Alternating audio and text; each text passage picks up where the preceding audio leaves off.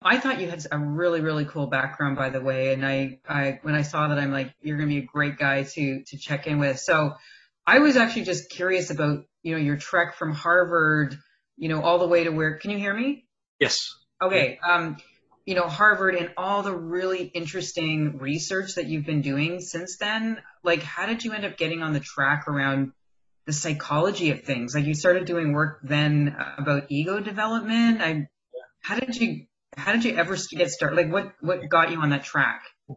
Um, so I think there must have been some crucial formative experience as a child because I was always interested in meditation, even as like a young child. And I got into martial arts when I was a kid too. And a big portion of martial arts is the mental side of training. So your focus determines your success, and that probably turned me on to the idea that this thing in between our ears is pretty powerful and has a lot of potential.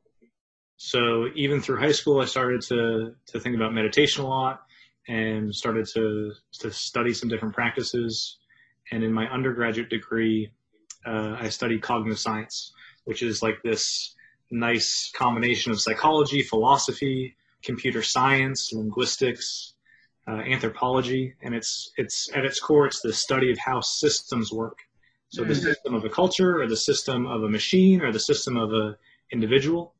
And afterwards, or actually while I was at UConn, I started working for this company called the National Institute for the Clinical Application of Behavioral Medicine, which is kind of a mouthful. But what they do is they interview meditation experts, they interview clinical psychologists, they interview different researchers to understand different trends in well-being and how we can translate those to clinical interventions. So I got some exposure to some research while I was there. And then after UConn, I moved to Boston and started to work in a few different research labs. One research lab was studying the impact of yoga and meditation on the brain. So we were using fMRI scanners to understand the impact of an 8-week meditation course on the brain. And at the other one, we were studying invasive brain-machine interface technology. So something called a deep brain stimulation device for people with Parkinson's disease. So I had this kind of combination of brain-machine interface technology and some neuroscience research on meditation and yoga. And my next step was going to Harvard and studying human development and psychology. I got really interested in leadership development. So, what are the psychological changes, the ego development that people go through throughout their adulthood, and how does that relate to being an effective leader? And when I graduated from Harvard, I was planning on going into leadership development and got a couple job offers in that space. And then I got this job offer from this crazy sounding startup called Brainco. There was only like 15 people in the company, and I wasn't really sure about it, to be honest. But I met the CEO, who's an incredibly ambitious person, and I saw his vision. And so I joined them about 3.5 years ago, and now we went from like 15 people, and now we're close to 200 people with offices in the U.S. and China.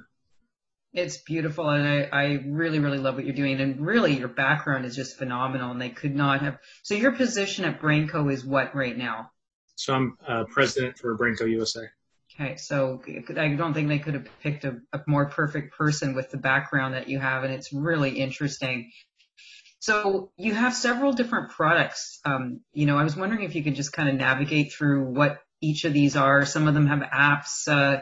There's even sort of products for students. Like, so where did you kind of start from? What was the MVP that this started this all?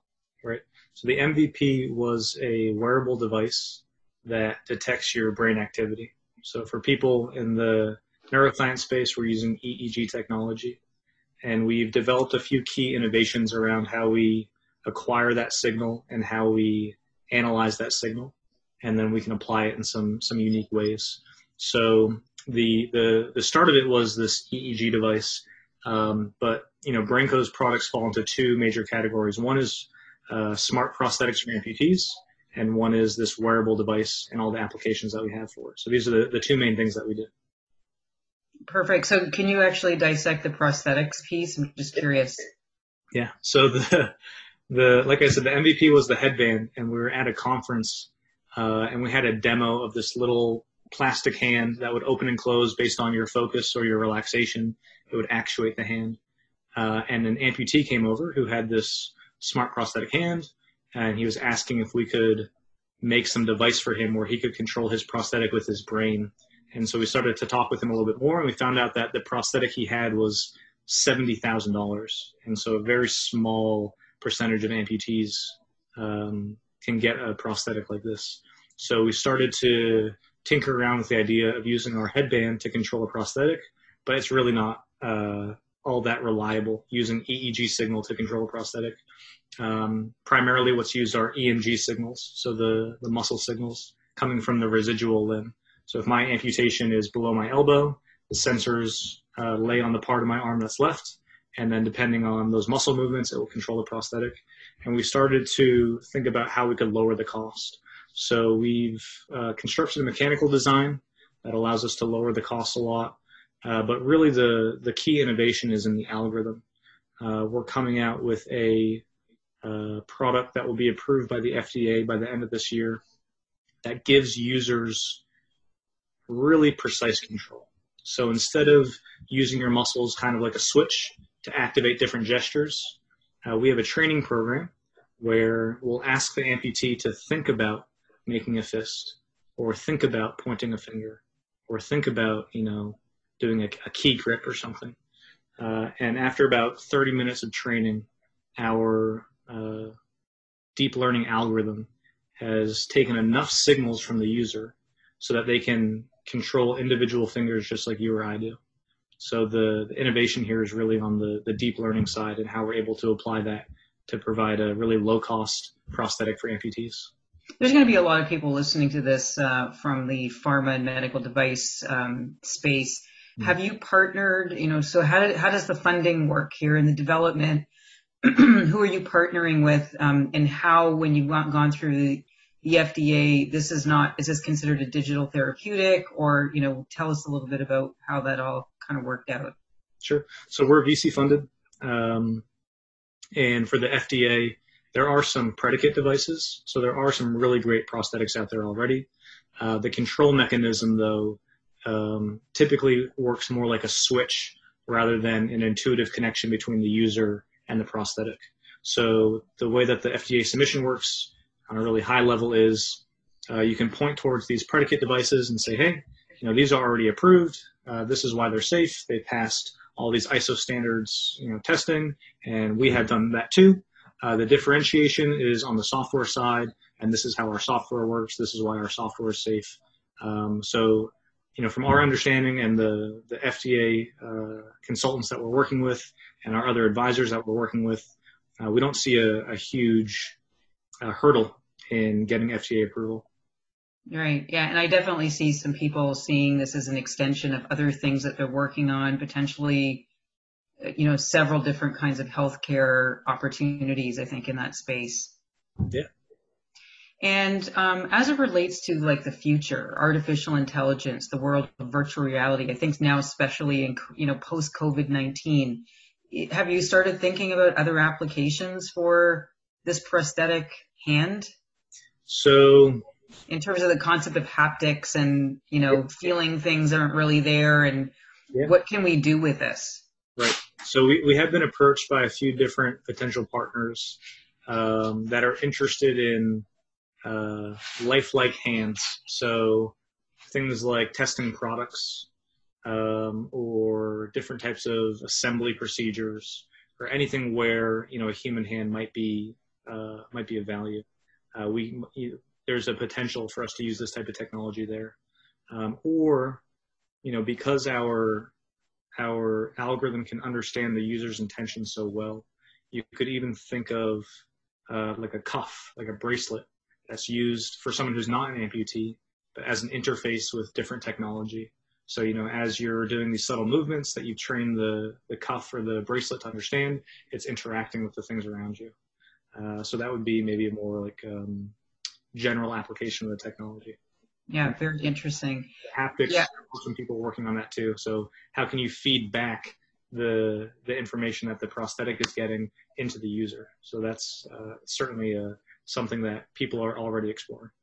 Yeah, I mean, here's another thing as well too. I'm sure you've been hearing a lot about people talking about their personal avatar Yeah. and eventually looking at mechanisms or kind of robotic parts like this that become the extension of your virtual avatar. Right.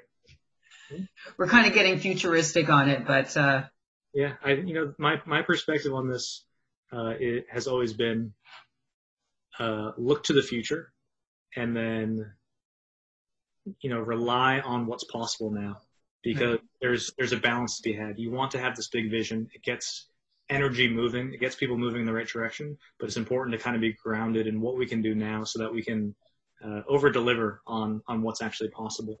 But it's certainly, if you look at the type of applications of this technology or related technology for people who are paralyzed and they have full body exoskeletons where they're able to walk again, right? It's simple, or it's not simple. It's not like these people are doing backflips, but you can really clearly see the trend of where this is going to go. Yeah, absolutely. In terms of quality of life and so many other elements. Kind of want to backtrack onto the MVP, which is, here in Toronto, as you probably have heard of the company Muse, and everything that's going on with their headband. Tell us a little bit about your headband. Does it run on a different technology, a different algorithm? How is it the same? How is it different than Muse? Sure. So the first generation of our hardware is called Focus One. And some of the differentiators between how we apply this technology and how Muse applies this technology, which, by the way, is a really great company. I really love their hardware. I think they're doing awesome work. The sensors that we're using, so we developed this material, this proprietary material that's considered, or is what's called a hydrogel electrode. So we can get a really, really high quality raw EEG signal from this type of sensor. So our research partners that we're working with really love using this if they want to look at the raw EEG signal, so all the data that the headband's capturing. The other differentiator is for the first generation product, we're using Wi-Fi, which allows us to collect data from 100 users at once in a given room. So imagine you're in a lecture hall. You could have 100 people wearing this headband and all that data streaming to one person's computer, either for a research study or to understand engagement during learning, which is some research that we've done. And then the third differentiator is in the algorithm. So we've created our own machine learning algorithm to quantify different cognitive states like engagement and relaxation, and we're working on some other algorithms too. Right. So this is really, really essential stuff in a myriad of different ways. And I think as many scientists like you and I and many others who are sort of demystifying the kind of the spirituality behind machines and behind science, it's a very interesting bridge. Yeah. And I'm just curious as to what has the uptake been, and have you noticed anything pre or post COVID in terms of the adoption, awareness, or receptivity to not only the hardware, but the apps, the software, and kind of the so what? Yeah, definitely. So there's two main things that come to mind. One is remote learning. So in a remote learning situation, if you could understand how to create a more engaging environment for the people learning by using what's happening in their mind to augment or modify what's being displayed on the screen, you can create a much more engaging environment. So we've done some studies with MIT Media Lab where with a very simple type of feedback, they were able to improve test scores, improve how engaged someone's brain was, and improve how engaged people felt during learning. So by using this type of data, you can create more engaging learning experiences. So that would be one, if remote learning this trend kind of continues, I think there's some really interesting applications there. And in fact, we're working with a really large partner on implementing something like that. The second piece, I think, is this trend that we're noticing of people becoming more and more aware of how important their cognitive well-being is, right? And I think COVID-19 spiked a lot of anxiety in a lot of people, rightfully so. So we're thinking about how can we apply this technology to help people gain more control over their cognitive well-being and improve their certain wellness outcomes. And we've been studying this in a few different populations, but we think that it's time to open this up to a broader population. And I think that the events over the past few weeks have made people realize how important it is to take care of ourselves. And so if we can provide them with a tool that allows them to achieve these types of outcomes, especially in a fun and engaging way, which is what we're designing right now, I think it's almost like a fun game you get to play, but the outcome is you're more calm, you're more relaxed, and you're more in control. And this is really important. I mean, obviously, this, pandemics and future pandemics to come, we're hearing a lot of information that there's an increase in some of these mental or undiagnosed or hidden mental health issues. People are going to be retrieving this information almost like a PTSD type of thing. And so there's no better time, I think, for these kinds of technologies. Now, what is the rigor around controlled studies, FDA approvals? Is this something that can be considered an actual digital therapeutic where somebody can go into a digital pharmacy and prescribe your product and or app to help with PTSD, anxiety, depression? Right. So our product is not a medical device, and it doesn't treat or diagnose any medical condition. It's what's considered a general wellness device is what the guidance that the FDA has provided. And what I would say to people in this space or who are considering this space is there's advantages to both sides of the coin. If you have FDA approval, then of course there's a business model to be had with insurance providers and different healthcare providers. The trade-off is, of course, the amount of studies and the investment you need to put into to do those studies and the time it takes. And on the flip side, if you're not targeting a medical condition and you're just more of a general wellness product, then the regulations around what you can say are very clear, right? You can't claim that you're treating any medical condition, but then on the other side, you don't have to go through that, multi-year long process. So our perspective on this is we're going to stick to something that's more of a general wellness product and help people feel better, help people, reduce their stress. And if down the road we're starting to see more and more of a specific clinical population that's gravitating towards this, then we'll consider the time and investment necessary to put that through a full FDA approval process. The direction that I'm seeing is that will certainly happen over the next 5 to 10 years. I think these technologies will start to shift into more of a medical application. And we're seeing that, we've already seen that with things like TDCS and TMS, so transcranial magnetic stimulation being approved to treat things like depression. And I can see this type of technology also moving in that direction. But from an entrepreneurial point of view, there's advantages to both sides. Right, absolutely. And there's pros and cons, and there's timing and specifics, and it all costs money. So talking about that, as we know, there's obviously been traditional players in the healthcare space, big pharma, small pharma, biotech, medical device companies. As they're sort of looking at their business models, and there's kind of a lot of evolution in what's going on, and I think this recent pandemic is getting a lot of people to do some real inner reflection. Is how would pharma look at companies like yourselves or as partners like yourselves, or what's possible for changing the beyond the pill thinking, getting into devices and providing therapeutics that are of completely different caliber? What would you say to them? Yeah. So there's a couple components. One component is on the assessment side. So can these technologies be used to assess different types of neurologically based conditions?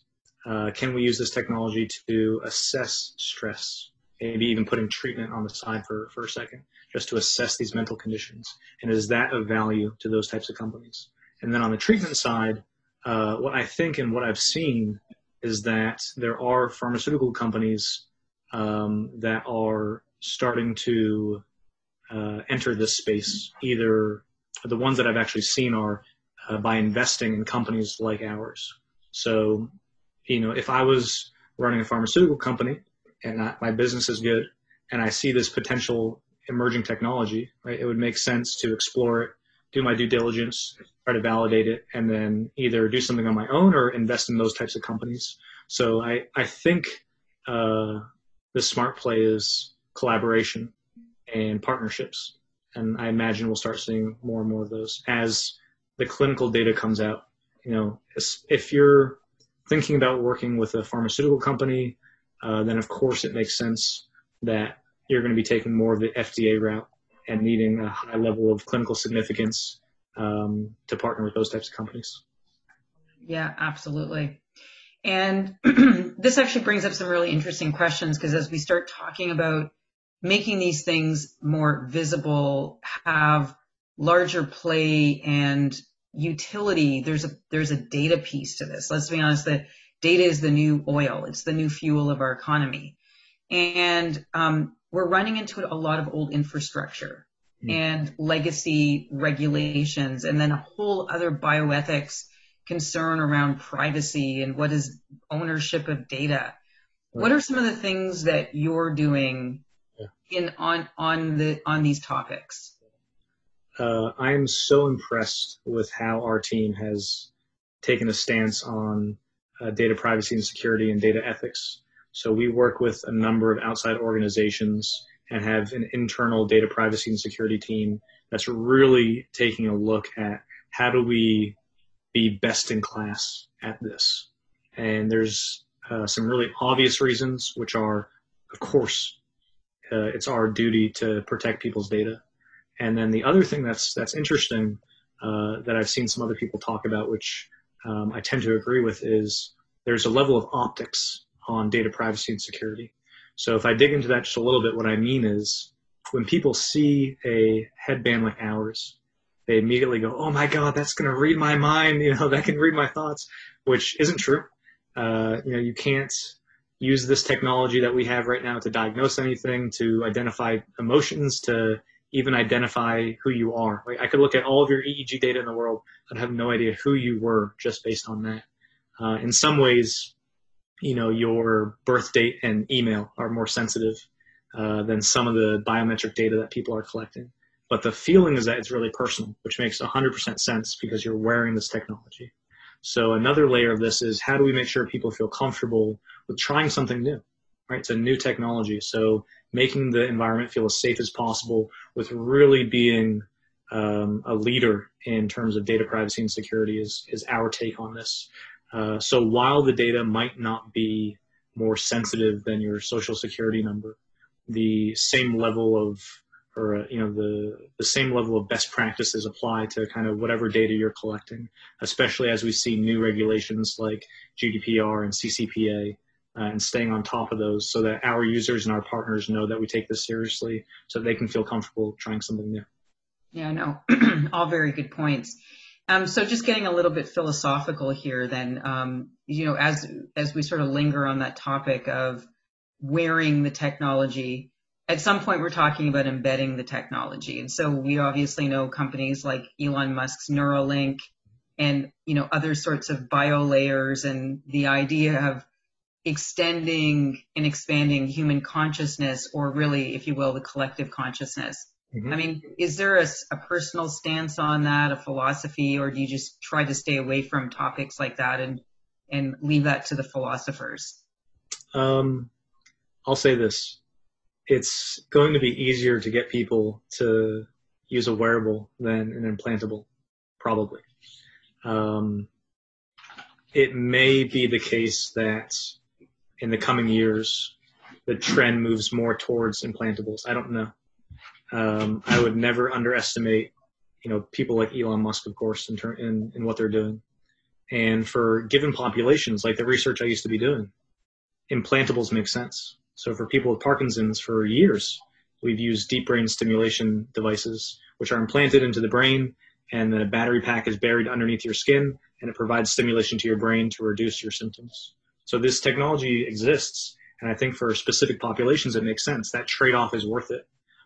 For a general population, getting an implantable right now is pretty serious decision. So it would make sense that perhaps we trend towards that direction, but I wouldn't place any bets on it yet because it's not super clear. What is clear is that people are willing to use wearables, especially when you're using them for 5-10 minutes at a time. That's not so much a big deal. But I could see, if we kind of glimpse into the future, it might make sense that eventually we get to that point, but I'm not sure yet. Right. No, it's all really great points. So one of the things, as you probably know, at Impetus Digital is we've built some best-in-class collaboration tools to allow pharma, medical device, or life science companies to have these courageous conversations with their customers, payers, patients. We really believe at Impetus that everything starts with a thought. And to be able to get truly creative and expansive and to progress as individuals, companies, societies, communities, we need to start a conversation. And so that's what we really are trying to do, is bridging the gap and being able to bridge the gap between, innovative thinkers and sort of digital therapeutics of the future with ways of people that have already built industries today, and bridging that gap and starting to have those conversations. So if people wanted to get in touch with you, what was the best way for them to learn more about BrainCo or about any of your team specifically? Yeah, if you go to brainco.tech, so we're a technology company, so we're www.brainco.tech. And this idea just came to me in terms of what you guys are doing. I imagine it would be possible to use these types of devices to measure how engaged the participants are when they're doing your types of services. So you could probably prove scientifically that when people are engaging with your platform, that their brains are, maybe more engaged than in normal conversations or something like that. So even, directly with what you're doing, I think there's applications of this technology.